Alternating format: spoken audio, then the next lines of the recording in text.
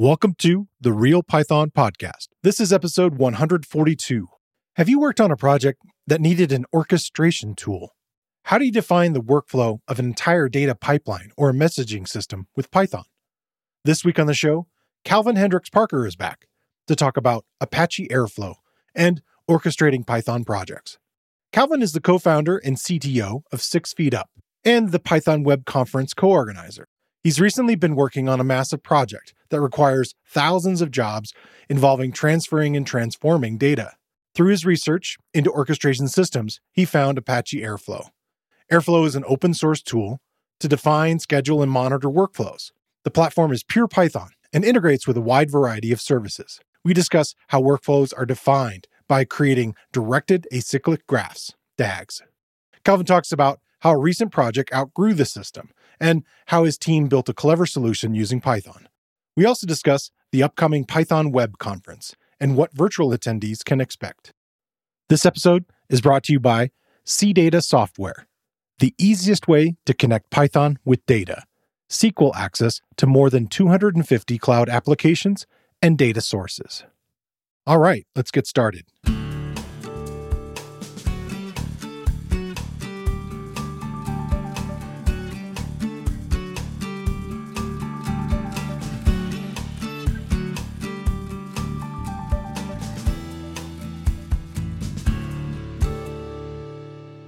The Real Python Podcast is a weekly conversation about using Python in the real world.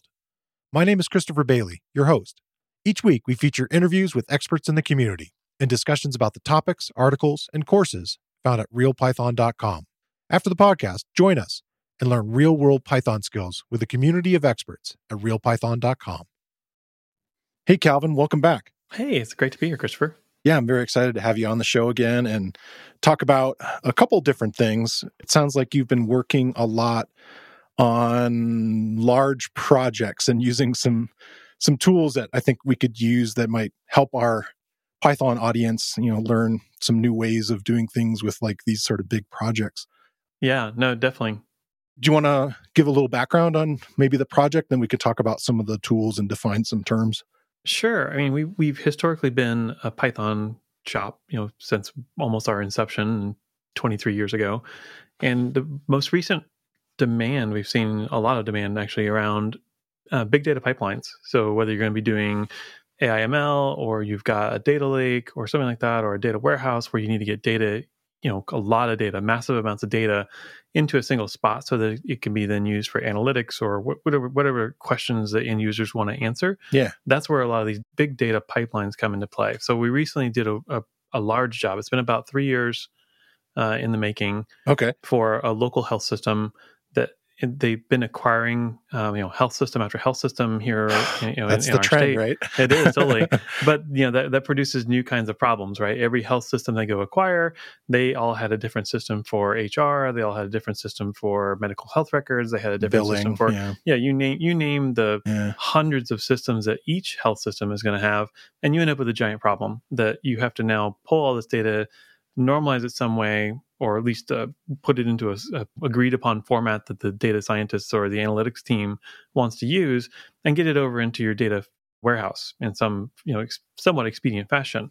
Because some of the times the data they're trying to do these reports on is time sensitive, especially when you're talking about healthcare. A lot of the things they're doing right now, especially when it came to the pandemic, was the processing of COVID data. So they needed to be able to have certain service level agreements with their clients internally to make sure that the data got pulled in centrally, could be reported on, and then published back out inside the organization. Okay. And so you're talking about the potential for tens of thousands of tables across thousands of databases, easily when you talk about a group scaling up this large. And that's just the numbers just grow really, really quickly when you start thinking about the fact if you acquire 10 or 100 health systems, and each of those health system has hundreds of databases internally that they all want to pull data from, so they can now gather insights and answer questions. Maybe we could talk about just briefly the format that the data is in. I mean, this is as a general thing. Is it is it relational? Like, are these like systems that are like older SQL based kind of relational database kind of things? Or are you looking at things like the NoSQL, the MongoDBs and such now? Oh, it's all over the board. I mean, traditionally, a lot of the data is going to be some kind of a relational database, but in their world, it could be flat files. It could be there's databases formats that I had never dealt with because I've never been in the healthcare world. Yeah, And can be specific. there's some things that are predate SQL. So there's all kinds of craziness. A lot of times those systems are leaving flat file dumps someplace for us to pick up. Okay. Some of them are FTP. Some of them may be a REST API call to gather a dump of some kind of data out of a third party system that they don't have control over the database of. So it really ranges. So those are like reports that were exported out and they run on a schedule or something. Yeah, or you've got specific kinds of queries where you know how to incrementally get data out of an API and bring it into the system. But by and large, most of it's SQL. There's lots of Oracle databases, lots of MySQL databases, Postgres databases. There's every kind of SQL database probably under the sun is in scope for this kind of a project. Wow. Yeah. When you gather it all, are you using anything different? Like, where are you placing it all? Are you keeping it relational there too? Oh, no. So in the end, like when you do something like these big data pipelines for these large enterprises, generally you're going to query the data in whatever format it lives in or wherever they've exported it to. Okay. Pull that over into a central spot. So typically we have some kind of a landing zone where we will, in this case, they started off or had a existing practice of bringing all the data into one spot as CSV files. So the first, import or transformation is going to be extract the data, bring it into a CSV file, and put it into a storage container. In this case, they're using Azure, but you could use S3, some kind of object store in the cloud, where you now have the ability to have quick access to it. And then you're going to do more operations, transform, fix data types. There's lots of interesting things you'll have to do with the data because sometimes certain databases have certain constraints or limitations and you need to work around those. Like maybe certain ones had limits on the column lengths that you may be able to put data into, and so they've done workarounds by making multiple columns that are just continuations of the data. And so sometimes it's piecing that back together. Sometimes it's like splitting or reformatting or changing the column names. So that's where the rest of the kind of big data pipeline really comes in, is going to be that transformation. That's the T in the ETL of big data pipelines, is going to be that transformation. And not all of them are, and on this project, not many of them were very sophisticated or complicated. It's a lot of like joining stuff, splitting stuff, reformatting stuff, naming stuff, uppercasing stuff, lowercasing stuff. You think of any kind of string transformation or manipulation you would do to data passing through a pipeline, that's kind of what they're doing here. Okay. There wasn't a lot of like big calculations where they're pre-calculating a bunch of end results to save some time on the analytics side. That just was not the kind of data they were doing here. But you could imagine a system where you may want to save compute time on the analytics side by pre-computing additional columns, doing that inside your big data pipeline. Yeah, it sounds like it's like normalizing can mean different things, but sort of standardizing the data, making it all kind of look the same, so it's part of this new like family standard for this large organization. Okay. Yeah, because if you've got 10 different HR systems and they've all got a different column name for first name, you somehow have to get them all to agree in the data warehouse so that you can query them from an analytics standpoint the same way. Yeah. When I was working in sort of financial stuff, there were like these systems like Cognos or some of these other kind of tools that were out there that could do this sort of pre-computing you were talking about, that would sort of create somewhat transformed data that was ready, like more ready, for like a data scientist to go at it. But you really are just trying to make sure you have all the raw information ready to go and clean.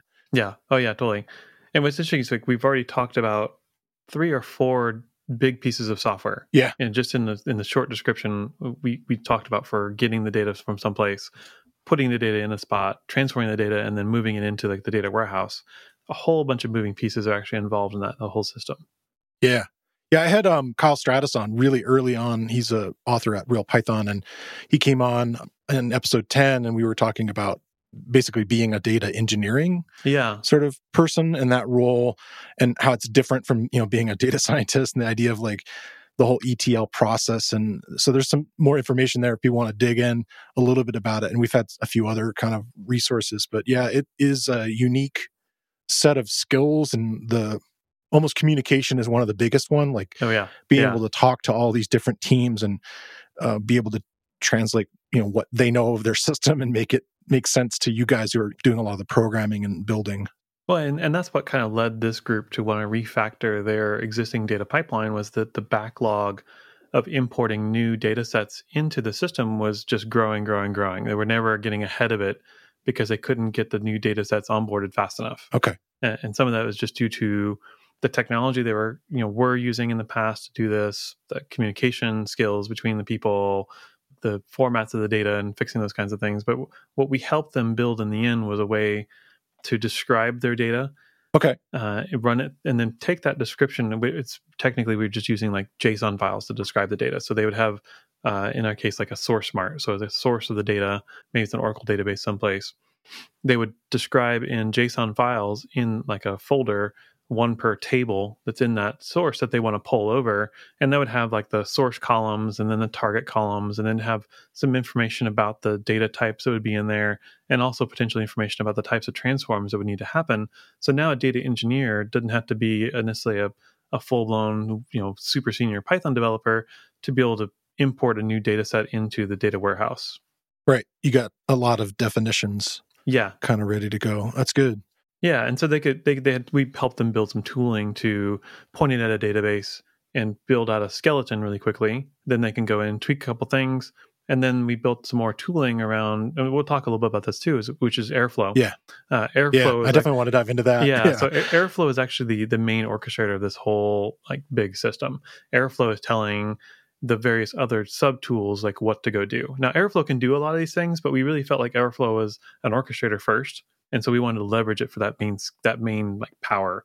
And so building Airflow DAGs, which we'll talk about as well, which is like a directed acyclic graph, is really just a series of tasks. Yeah. And they describe how to get through that workflow from the ingest of the data to where it's going to live, when it first enters the system, to how it moves through the transforms, and then where it ends up ultimately in the data warehouse. And that's the Airflow is in charge of that from front to back. Yeah. So Airflow is an Apache product, Apache Airflow. Mm-hmm. Yeah. It's open source. Mm-hmm. And I'll just read their like little intro thing. It's for developing, scheduling, and monitoring batch-oriented workflows. It is an extensible Python framework, which is good for us and our audience here, and enables you to build workflows connecting with kind of any technology, is what they're saying.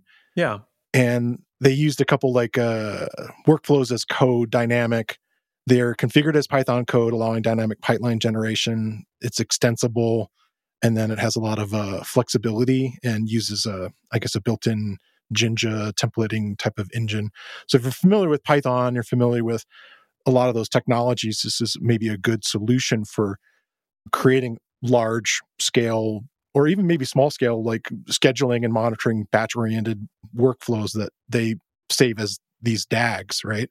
Right, and if you peek under the covers, it's Django. Okay, interesting. So if you're that was one of the reasons why we picked it up and decided to actually help this project out and use Airflow, is because we've been Django developers for quite a while. Yeah, and being able to leverage the understanding of the Django web framework, it really helped us probably get more out of Airflow with less, complicated code, to keep things as simple as possible, and actually be able to do, like you said, like those templates are written in, Jinja, or be able to write our own operators or our own tasks or our own hooks. I mean, one of the big benefits of a tool like Airflow is the fact that it's got a bunch of built-in connectors. Okay. So if I want to talk to Oracle, or I want to talk to SQL Server, or I want to talk to, you name it, it's got connectors for doing REST APIs, or talking to Databricks, or talking to, any one of these number of like kind of standard systems that are in the data world.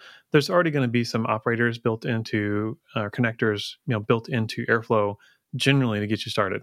So it's really easy to get started. It's really quick, especially if you're a Python person, because you do just write your DAG, your set of tasks, as Python. Okay. And then you can have, for each set of DAGs, you just write a single Python file in a specific folder. You just drop it in there, and Airflow is constantly watching that folder for new Python files to show up. And as soon as it sees a new one show up in there, it then shows up in your UI on Airflow, allowing you to start running that task or scheduling it, or whatever you want to do to kind of run through that DAG of things to do.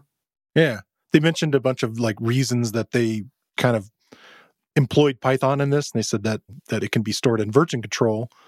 And by having version control, you can do rollback and go back to previous versions of different things. They also talk about the ability to develop it with multiple people then simultaneously, like that kind of push-pull thing. And that's a big concern here, especially when you got a team of people who are trying to run an ETL pipeline across, say, 10,000 tables. 10,000 tables is way beyond the point and click through some web UI to configure your Airflow, your data movements across the big data pipeline. It's just that doesn't scale. Yeah. And then when you have to go and debug it and all these kinds of things, there's different kinds of problems that happen when you get beyond just a couple hundred tables. And I think the long tail is where this really is nice because it works well. Is because you've got people who have thousands of tables. At that point, you outgrew all the point and click GUI. The tools that look really great in a demo don't always work well at this kind of scale. They're going to fall over. Oh, yeah. Big time. And even Airflow has some issues which we had to work around. There's two different ways to write DAGs in Airflow. You've got the Python file, one per DAG that you put in a folder.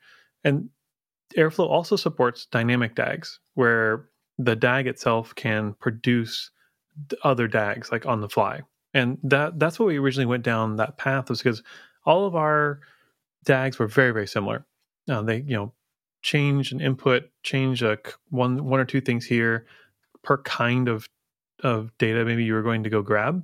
Yeah, we were talking about you're generally doing this sort of gathering data job. Yeah. And it's very, very, very, very straightforward. Like our usage of Airflow would look pretty simple from the outside because our DAG is really almost, I think it's just a straight line. Okay. It's like ingest, put it to, I'll use a couple jargony words here, like the raw layer, the bronze layer, the silver layer, and then over into the data warehouse.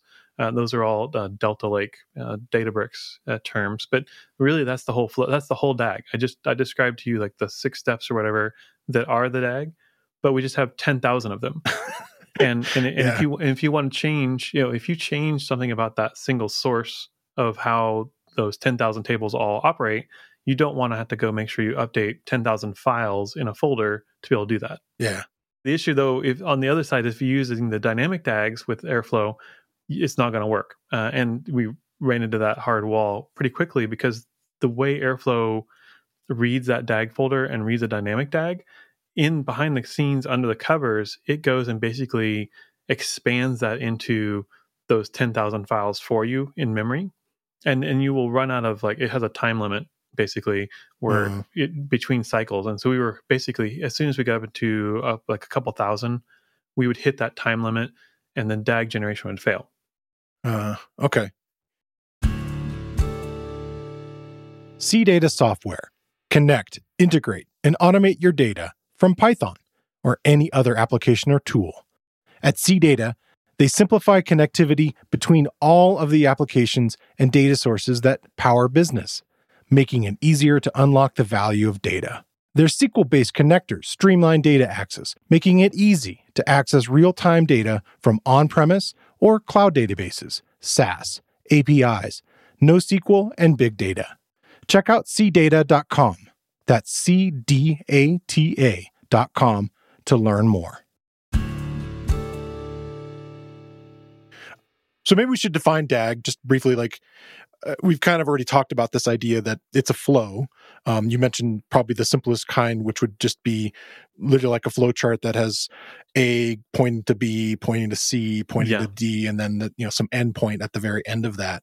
Mm-hmm. But I guess the main concept with it is that it's part of this mathematic graph theory and computer science stuff where it's a directed graph. There's no cycles. There's no loops. Right. Nothing. It can't loop back on itself. Yeah. So it's always moving forward. Okay. if you kind of thought of it, but it has the ability to have, it has a defined beginning, a defined end. Okay. But many branching paths in between are also possible. I was mentioning to you earlier before we got on that we actually use Airflow to do some manufacturing plant automation. Yeah. And that's one where many branching workflows, because you may have a process happen, the product goes from A to B, but then there's going to be a test. And then depending on the output of that test, you may change C or D or wherever the next step may be, and it may branch you down a different part of the whole acyclic graph, but you all end up at the same end typically. Yeah. We talked about it briefly about DAGs in sort of the computer science term with Al Swigert. He came on to talk about his recursion book, The Recursive Book of Recursion. And he was talking about, the idea of recursively, traveling through sort of trees. Now, trees are a little bit of different form. They have potentially multiple endpoints, but still the same idea of like, directly, going in there and hopefully, again, not any loops would be the sort of idea.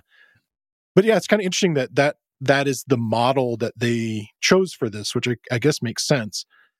Most sort of jobs that you want to give something should have a defined, beginning point and a defined end point, right? That you're going to give it. And you mentioned a couple different types of jobs that the clients would need, like a manufacturing type of thing. I think some of the examples in their documentation is like messaging types of systems.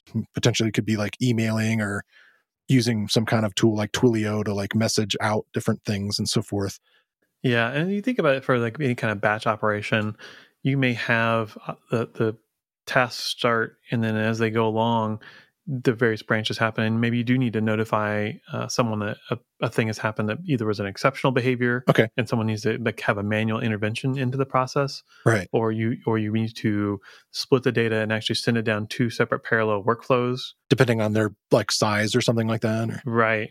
And with Airflow, you can actually have, if you do have that parallel workflows going on, Airflow will actually orchestrate them in parallel. So if you can split up a job in parallel down 5 or 6 different parallel branches, they can all run simultaneously, and it'll keep track of making sure they're running concurrently. And yeah, because it's really a lot like a finite state machine. So there's a state to each of the tasks, depending on whether it's like starting up, running, in some kind of exception, or has successfully completed or failed.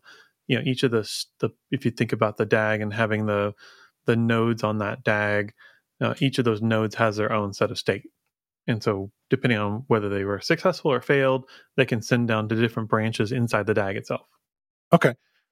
The one thing that I noticed as I was kind of, again, sort of breezing through the documentation and learning a little bit more about it is they had a why not Airflow. And they said Airflow was built for finite batch flows. And I put in parentheses, basically not streaming. Has that come up as a problem for any of the things that you're doing? It hasn't necessarily. And it's interesting because you can do streaming with Airflow depending on what the other tools you're hooking it up to are. So I mentioned we've used like 3 or 4 different products in this big pipeline, and Airflow can technically do all the things that we did with the other products, but we actually picked some of the other products because they are maybe a little more focused or targeted on that typical domain. So for example, on data ingest, the customer was using a commercial product from Informatica to do ingest out of these various systems.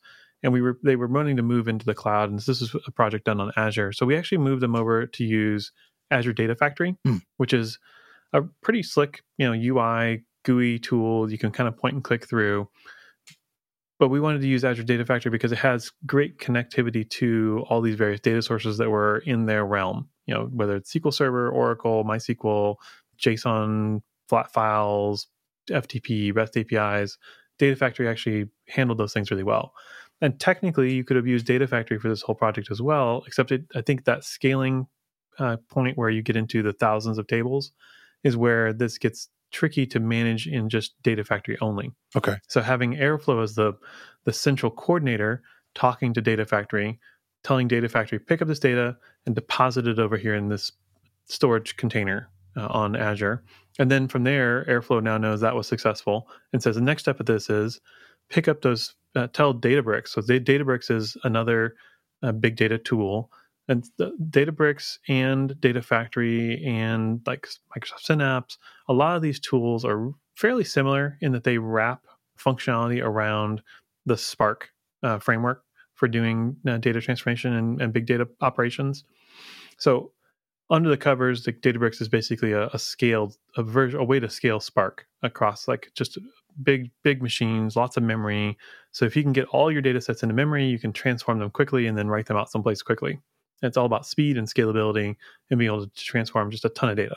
Okay. And so what I mentioned about streaming, Databricks itself supports streaming data sources. So you could actually orchestrate and have Airflow kick off streaming data sources going into Databricks and monitor that flow and status of those jobs and tasks inside of Databricks, and still have Airflow be your orchestrator of streaming data processes. Right. Starting and stopping them. Yeah, exactly. Mm-hmm. Okay. All right. And handling the exceptional behavior. So if that stream stops or there's some kind of error, what should happen next? And then that's Airflow's real domain. So when you talked about the project that we kind of started to discuss here, you had initially started out with using individual sort of DAGs, and then you started to use the additional Airflow tool, which I think they call a DAG factory. Is that right? Yeah, exactly. That's the dynamic DAG, like to create a DAG factory, which we ran into the wall there too. Right. So if you probably want to know what the real solution was, right? Yeah. Well, I guess that's the next step, right? Is like, okay, well, how do you get past that? Because like, how maybe we could briefly talk about like how a DAG factory would kind of work. Like, I guess the fundamentals. Like, is it constructed slightly differently, or is it like a template, or how does that work? So the DAG factory would take in like a configuration file, like a YAML or a JSON configuration file that you would feed to it, and it would generate this giant array of DAGs without the need for templates. So that's kind of the alternative to writing a single file for a DAG and putting in a DAG folder on Airflow. You would just have a single DAG factory file in there that would instantiate a DAG factory, read a configuration of some kind, and then it would generate that array of DAGs without the templates. Okay, and it would just fill up the folder with them. Well, no, it actually doesn't even fill up the folder. It just does it all in memory, which is where some of the problem comes in with the DAG factories. This works great until you get to thousands. Now, once you get to those thousands, that's when the timeouts were happening, and it would take longer to generate that array of DAGs in memory than the timeout would allow for, because it was getting ready to try and redo it again. So the Airflow is continually watching that folder, looking for changes to DAGs or a DAG factory update. And with the DAG factory, because you're not changing the DAG factory file, you may be changing a YAML file that feeds into the DAG factory. Airflow would have to evaluate it every time it comes around to see if there's been changes to the configuration to know whether it needs to modify that array of DAGs that has been generated. Wow. So the middle ground, the thing we actually ended up doing was converting our usage of DAG factories into like smaller, like segmented or sharded versions of those DAG factories, because smaller versions of that can generate quickly. Okay, and could be held in memory. It can be held in memory, can be generated quickly, can read faster, can be done in parallel. So being able to kind of split up and shard that DAG factory into maybe one per data source or one per table, depending on the size of those various things, we actually now have a one file. And as you kind of grow these data pipelines and get a little more mature with the deployment of them, you're probably going to run into the need to deploy this as like we use Docker containers, for example, in this case, to make sure that the deployments are consistent, whether we're going from like a dev or a staging environment and then into the production environment. Okay. It's the same container. We can reproduce it. We can build the exact same container again at some future date of some past work if we needed to like do a debug, or we can actually pull those containers down and do the debugging on a local developer's laptop really easily. Right. Not requiring like the whole system. Right. Yeah. And so what we did is at build time of the Airflow containers that we would launch into our Kubernetes cluster, we build out a set of files. So we kind of take the templated one DAG per file approach, but that file is the same contents. It's not actually different contents. They're not different in any way other than we kind of did a little bit of a hack. And there's a blog post on our blog. So if you go to 6up.com, go to the blog, if you search for DAG factories, you'll find this blog post where we talk about how we did this. So based on the name, so we encoded into the name of the file for the Python, the DAG file, the name of the source mart and the name of the table.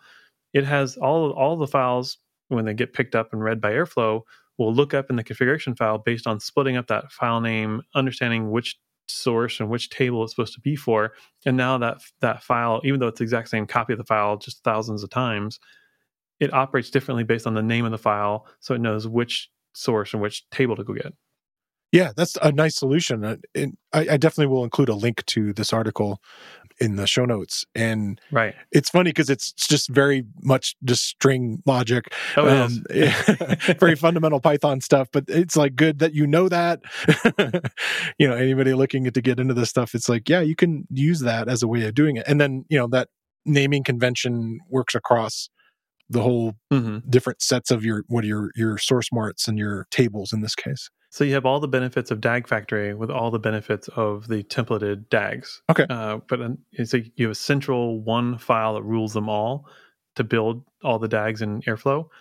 But to get around the scaling problems with Airflow, we just copy the file and use a convention for that file name. Yeah, nice. Yeah, how long did it take you to come up with it? Oh, I mean, obviously these things take longer when you're doing it for the first time. I feel like a lot of the things we did on this project were actually pretty novel. Yeah. I don't think a lot of folks had done some of these things at this kind of scale. And actually, when I ran into some people at various conferences, I was telling them about what we'd done with Airflow. And they're like, that's impossible. I go, yeah, it is impossible, but we figured out a way around it. Nice. So, yeah, I think if we did it again, it'd take a lot shorter time because obviously we figured out what that magic incantation looked like. But it wasn't magic. Yeah, what your limits were too, right? Right. And knowing where all the sharp edges are, that's all the things you get as being an experienced developer. Is like you learn where you stubbed your toe last time and where the sharp edges are and like what's going to fall over when you do this. Like it's a lot of things it's really hard to instill into a new dev because so much was just like experience and like passed down tribal knowledge. But the thing we have to do as good experienced developers, I feel like is going to be to write the best documentation possible so that they can kind of experience the story along with you. Right. And they can kind of, write it as a suspenseful yeah, right. thing. Yeah, cool. Can you provide, like, we kind of brushed over some of the other types of things that Airflow could be used for, but I think you kind of started to talk about like one that was more, was it manufacturing? Was that what it was? Yeah, it's manufacturing. Okay. So it's interesting. It's a company that's doing manufacturing and they wanted to replace an in-house homegrown tool that was doing all the orchestration of the various machines on the floor.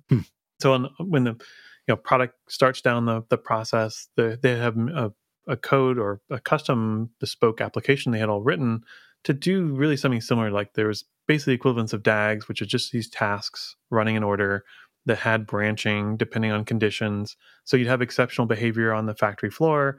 You'd have a branch in that code that would handle that exceptional behavior, bring it back into line, or either eject whatever the bad product was in this case. And so they were like, we think we can replace it with Airflow. And actually we talked to them about it and said, yeah, I think it's a good fit. Yeah. Because exactly what they were doing now is basically baked into an open source tool that if they really wanted to, they can extend and contribute back into open source versus maintaining this bespoke application that there's only a couple developers in the whole world who have built it, and if those people will leave, now you got to retrain people on how to build your in-house tool as opposed to leveraging open source, right? And now you've got the knowledge of the thousands or more who are maintaining Airflow itself, right? I mean that's a benefit of I think what Airbnb were the ones who created Airflow, and then open source that. So they went through all the pain and headache of having an in-house bespoke tool. But then saw how they could open source it and get a whole community now around it. And now it's become a really great, data orchestration or just a task orchestration tool in general. Yeah. So like the benefits are, not only is there ongoing development of this thing, there's lots of test cases that have been out there, people using it, right? A community, a good set of documentation for this. Yeah, great docs, and then there's great docs about extending it. So there's known, well-documented APIs for extending Airflow to talk to your own in-house system. So maybe you do have custom proprietary systems that are on the factory floor, and you need to interface with them. Well, Airflow has a nice UI or nice API as a developer for you to build your own bridges between those sets of tools. Cool. Yeah. Is this a common theme as a consultancy, potentially looking at existing open source tools to help out like a smaller shop to like say, well, you could implement this that is, going to do what you're trying to do. It may not be the perfect fit. Oh, definitely. Is that common for you? Yeah, definitely. No, I mean, I think that's why people come to a group. Like 6 Feet Up is a consulting company, but we're a group of like senior engineers who are just super passionate about this kind of technology. And so we've seen a lot of different things over time. And so we also have played in a lot of different sandboxes over time as well, where maybe your in-house developers haven't been around the block, that many times and don't know that there are some, open source tooling or solutions already built that they can leverage to solve their problems. Yeah. How small of a type of job would this make sense for? Like, is there like any kind of limitations there where you would switch over to the other kinds of things we were talking about before, like just sort of schedulers or other smaller tools? Airflow itself is actually pretty straightforward and a nice tool that I think even if you were just playing with it from a hobbyist standpoint, right? Which is my audience potentially. Yeah, right. You can, again, because it's Python, your first DAG, your first hello world DAG is probably going to be 10 lines of Python thrown into a folder. You don't have to think about how to wire it up or do anything special other than just write a create DAG function that has sets of operators in them, and the operators are kind of encapsulate the logic of your task. And some of the operators are pre-made. So if you've got, say you're doing home automation, and you wanted to do some kind of processing of maybe you got a camera on the outside watching for birds, you could take frames from that camera and send them over to a third-party SaaS software, and that's just a thing you could automate with Airflow. Yeah. My example for that is a coyote right now. Oh yeah. We have that's cool. a pretty healthy coyote that's hanging out outside our yard and passing by every other morning looking for bunnies. Unfortunately, for the bunnies, exactly. So I think if you wanted to learn about it, it's really easy to dive in. There's great docs, there's great guides out there for you can actually just download the Airflow container and launch it on your Docker really quickly, and it'll have just a single hello world DAG in there, and that'll give you a feel for like, if I throw a file in this folder, it has these operators, and kind of look like tasks. And Airflow has a bit of, they've overridden a couple standard like Python operators so that you can kind of, it looks a little bit like ASCII art, kind of little arrows here and there to like say, we'll go from this thing to that thing and to that thing. So it's kind of like a dash and a greater than, and it looks like you're making tasks linked to other tasks. Yeah, definitely the flow chart feel. Yeah, kind of a flowchart field. So that's probably the one thing that'll trip up some seasoned Python developers. They'll wonder what those things mean at first. But if the docs are really clear, the examples are really nice, it's a good way to get started. Is the Django elements of it, is that something that you can sort of see as a seasoned Django person? You can say, I can see that, it kind of being hidden underneath the paint that is Airflow. Not typically. I mean, as an Airflow developer or doing data engineering type tasks, I wouldn't think you would probably like dive into the Django guts of it. Yeah. Airflow itself is a framework around that, which gives you those kind of basic building blocks for making your DAGs, like the operators and the hooks and the connections. And there's some Airflow specific type building blocks that you would really use. It's just when you get into like debugging, being a Django dev, that then helps because you'll be able to step through and you'll recognize when you get into some Django code, like, oh, that's what's going on here. Whereas if you were just a data engineer, it may look a lot foreign to you. Yeah. Okay. That makes sense. Mm-hmm. This week, I want to shine a spotlight on another real Python video course. Object-oriented programming is a method of structuring a program by bundling related properties and behaviors into individual objects. And this week's course is titled Python Basics Object-Oriented Programming. It's based on another section of Real Python's book, Python Basics, A Practical Introduction to Python 3. And in the course, Ian Curry takes you through how to create a class, which is a bit like a blueprint for creating an object, how to use classes to create new objects, instantiate classes with attributes and methods, how to work with constructor methods, what are special methods, often called dunder methods, and a bit about how they can redefine how your custom objects behave with Python operators. Object-oriented programming can be a bit intimidating for someone starting on their Python journey.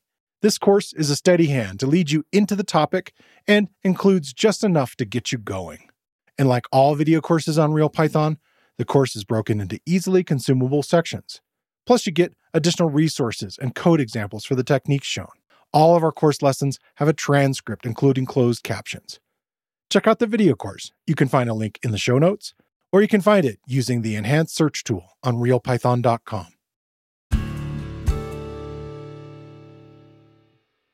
Partly why we wanted to have you on again is to talk, this is our annual thing, talk about the upcoming Python Web Conference. Yeah. So what's going on this year? Well, this year is the 5th year of the Python Web Conference. So it's going to be in March, 13th to the 17th. We have got a great lineup of speakers. We'll be announcing probably next week. So probably by the time this goes live, we'll have most of our speakers at talks announced. But we're looking at 5 days, over 50 talks, probably over 400 attendees. It's a very global event. We really love the fact that people come from like maybe 40 or more different countries to all come and talk about Python and do it online and virtually. We've been virtual since the start, since 2019. So before virtual conferences were even a real thing. We're cool. Yeah, we were the cool kids before that was the cool thing to do. But exactly, last year's event was very large. We're actually going to scale back the number of talks from last year just because it was a lot to handle. Okay. We had over 90 speakers last year, which was more than big conferences have. And we're only running with our little like team who handles doing some of the events here at 6 Feet Up. But yeah, it's going to be super exciting to have. The caliber of talks that I'm reviewing right now are incredible. It's going to be so hard to pick and choose. So we've had over 130 talks submitted for these, like for the 50 spots. So 50 spots. Okay, yeah. Wow. It's gonna be hard to pick. Yeah. One of the things that we talked about last year was the idea that it is during quote unquote a work week. Yeah. Which is kind of cool, and then it's sort of a half day thing too. Also, right? Those are some of the features of it. It seems to be easier for folks to kind of say, I'm going to spend half a day on this and still be able to get real work done. That whole virtual work from home and, traveling to conferences traveling to conferences has been tricky, obviously, because of COVID. Yeah. But even for some people who couldn't travel for a conference, either it's just geographically unfeasible or outrageously expensive. And travel is such a pain right now. It is. Oh my gosh. Yeah. The news lately, you don't want to be getting on a plane right now if you can avoid it. So this gives people an opportunity to still get together, still have that community feel, but do it on I feel like on a format that allows them to make it a lot easier to say, I'm going to take off the morning and hit, Python Web Conference today. And I can do that a couple of days out of the week and kind of pick and choose what I want to see. Now, another nice thing with Python Web Conference is that once a talk is done, it's available for rewatch right away. You can actually see any of the talks that have already happened. They're all given live, but you have the ability to go watch, like if you had 2 competing talks in the morning or part of the day that you want to see, which is common. Yeah. In the afternoon, there's one you don't care about. You can actually like just go watch the morning ones right away. And so I think with the people from like 40 different countries and however many time zones we have, I think we had like 22 time zones accounted for. They're watching all day long and all night long for us. So it's really a 24/7 conference while it's happening. There's going to be a Slack channels, Slack org set up so that people can actually interact with each other. Kind of the hallway track of the Python Web Conference is really done in Slack. There's going to be a bunch of different social events going on that have been really popular. Last year we did an origami social. So we had one of our people at 6 Feet Up who's really passionate about origami do a whole tutorial, and we made snakes and a couple other like origami things all in person. Nice. All together over Zoom. And then we're going to do, a lot of other networking and social like fun activities throughout the week. And then the talks are more than just Python talks. We have culture talks. We're going to have big data talks. We're going to have a whole data track, a cloud track, and then a Python app dev track. Okay. And then you guys, I think we talked about this before, also the infrastructure that for the conference is sort of homegrown, right? It is. It's all built on Django. So the LoudSwarm virtual event platform that powers the Python Web Conference actually powered DjangoCon US last year and a few other conferences, is actually written in Django and hosted on AWS using containers. Nice. So that's always one of those things, like people say, do people really use Python out there? It's like, yeah, we can do an entire like live hosted virtual conference. Yeah. I mean, I think if it wasn't for the batteries included capabilities of Django, I don't think we could have gotten that thing off the ground as fast as we did. Yeah, cool. Nice. Yeah. Do you have any conference talks coming up yourself? I've submitted to a bunch of conferences. I know I submitted to PyCon and a couple others along the way. So I'll definitely be at PyCon this year in Utah.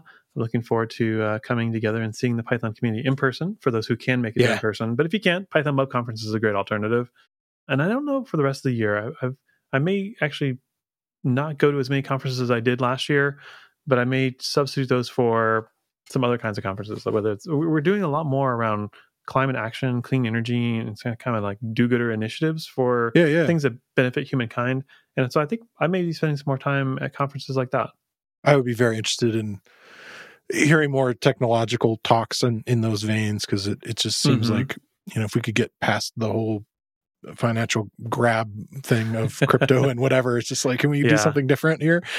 So there's a lot going on in that space, and as part of, I don't know if I talked about it last year, but 6VF has dedicated a 10-year target for us to do impactful work in the world, and so we actually want to have projects that have meaningful results and can benefit humankind, and that's part of our goal and our initiatives and our intentions for the new work we're taking on.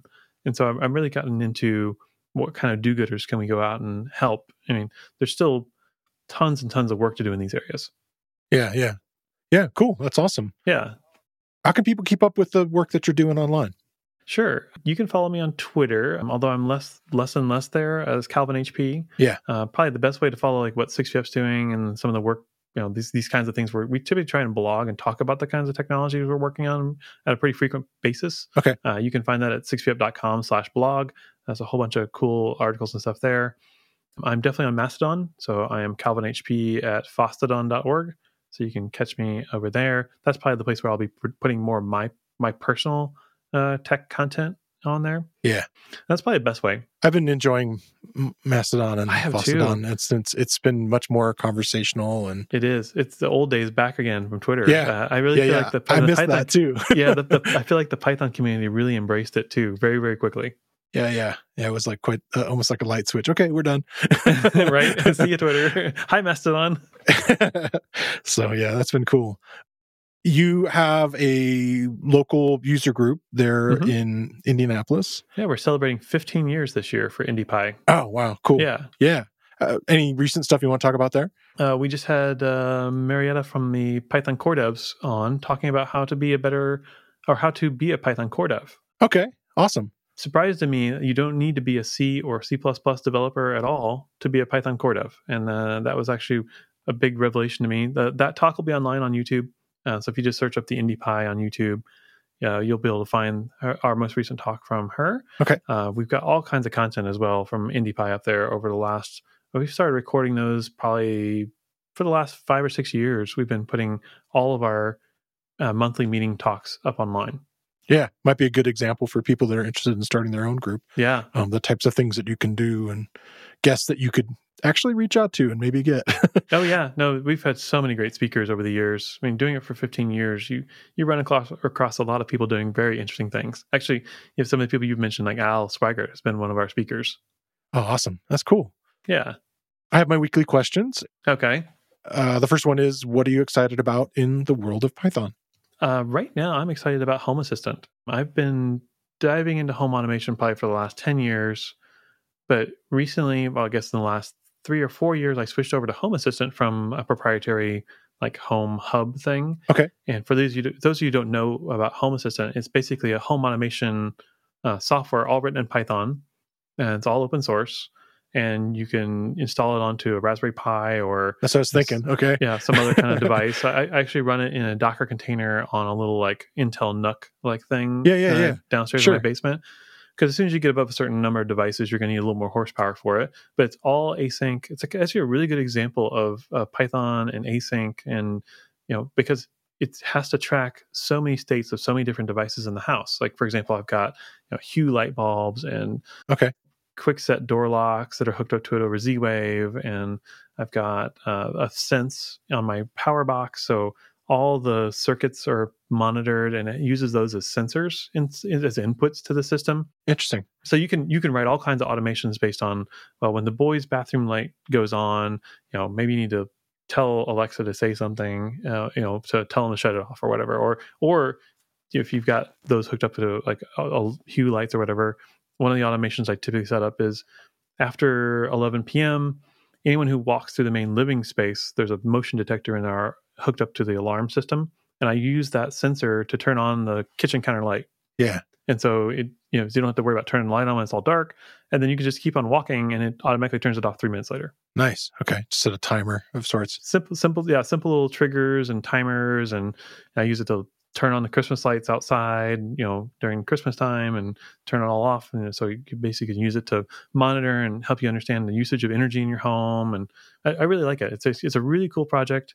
I've rented a couple of the folks at conferences over the years. So I know a couple of people who are, working on the project, and it's really cool. They're very, very active, constantly adding all kinds of new home automation gimmicks and gadgets and stuff to the project. So, I mean, at some point, I think I'd hook my car up to it. You can actually hook up, Okay. if your car has a cloud account, you can tell like when the door is open and the door is closed and the level of the gas and like all these kinds of things on your car. It's amazing what the IoT has brought to the home. Yeah. I have a handful of devices, some that are friendlier than others, trying to get them going. Oh, yeah, gosh. There's the varying degrees of quality there, Yeah, for sure. I have a bunch of Wemo stuff, and I'm kind of like shaking my head at it sometimes. Like, I feel like they want their own standard to be out there, but I will definitely look at it. And it supports like all sorts of different devices and everything, like thermostats and the whole.